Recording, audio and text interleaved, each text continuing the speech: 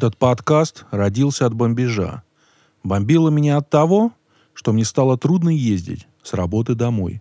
Экая невидаль, скажете вы. Но когда хочется высказаться, то лучше это сделать и не держать в себе. Попутно накинуть мыслей про личный и общественный транспорт.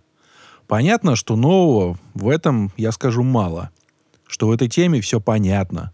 Но хочется вставить 5 копеек адептам общественного транспорта типа Ильи Варламова и сказать о его плюсах, так и о минусах.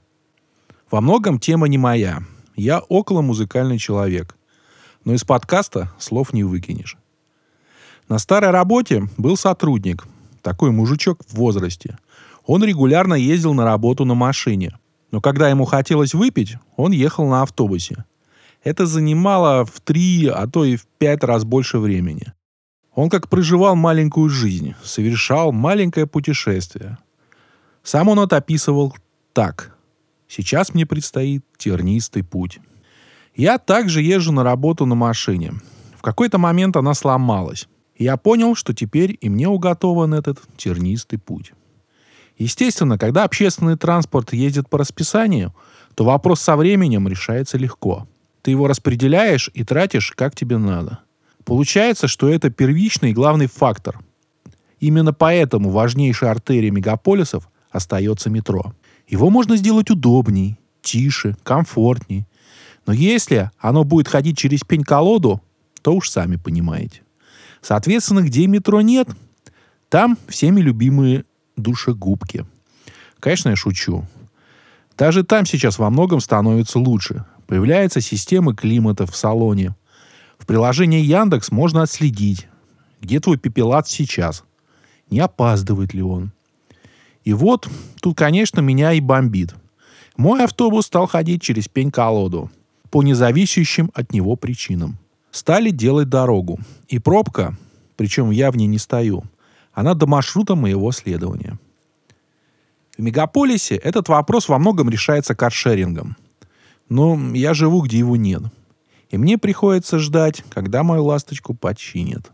Немного все сопоставя, если общественный транспорт не насилует твое время, то к нему ты быстро привыкаешь.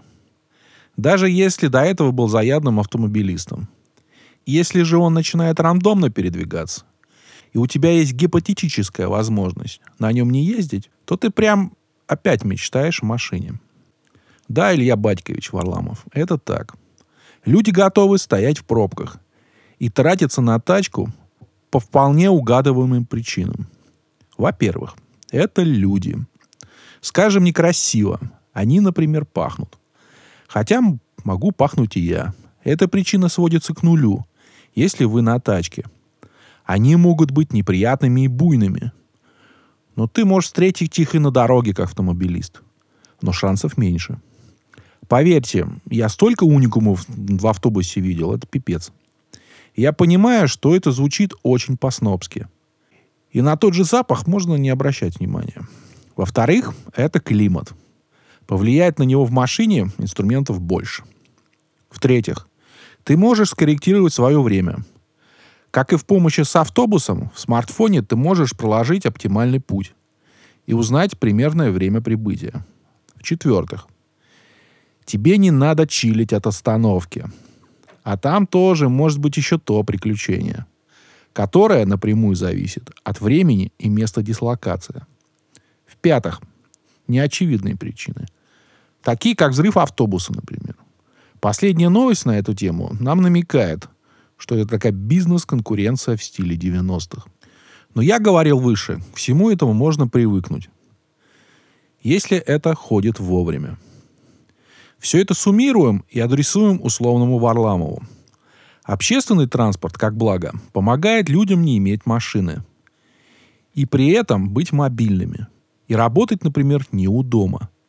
Это такие сосуды города, помогающие ему развиваться. Его адепты правы во многом, что его повсеместное развитие уменьшает. Пробки, выбросы в атмосферу. И в целом делает город дружелюбнее. Так что же мешает нам дружно пересесть на него? А в том числе и озвученные выше причины. Очень трудно вытащить общественный транспорт из общества. как такового и рассматривать его как стерильный, самостоятельный инструмент. Вы никогда не денете людей из него. Он не будет ходить пустым. Хотя автобус ночью пустое, это тоже страшно. Вы никуда не денете то, что развитие людей, общества и города в хорошую сторону будет влиять на развитие общественного транспорта в том же направлении. Наличие машин на улице делает ли это город дружелюбным? Не знаю.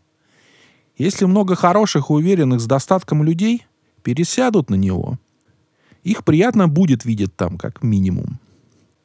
Но что надо сделать первым? Либо изменить общественный транспорт под них, и они придут, либо их туда загнать. Возможно, через общественные рычаги они добьются его улучшения. Но непонятно. Для меня это очень сложные вопросы, комплексные вопросы, которые не решаются советами Каца или Ильи, а также примерами забугорными. И поэтому я не понимаю весь этот хейт от адептов в сторону нас, автомобилистов. Они будут орать, что снобы. Но что снобского в автобусе с кондеем? Сложно выразить общественное благо. Это когда всем скопом хорошо, от общественного к частному. Или когда сначала одним, а потом другим, от частного к общему. Мы просто хотим, чтобы путь был не тернист.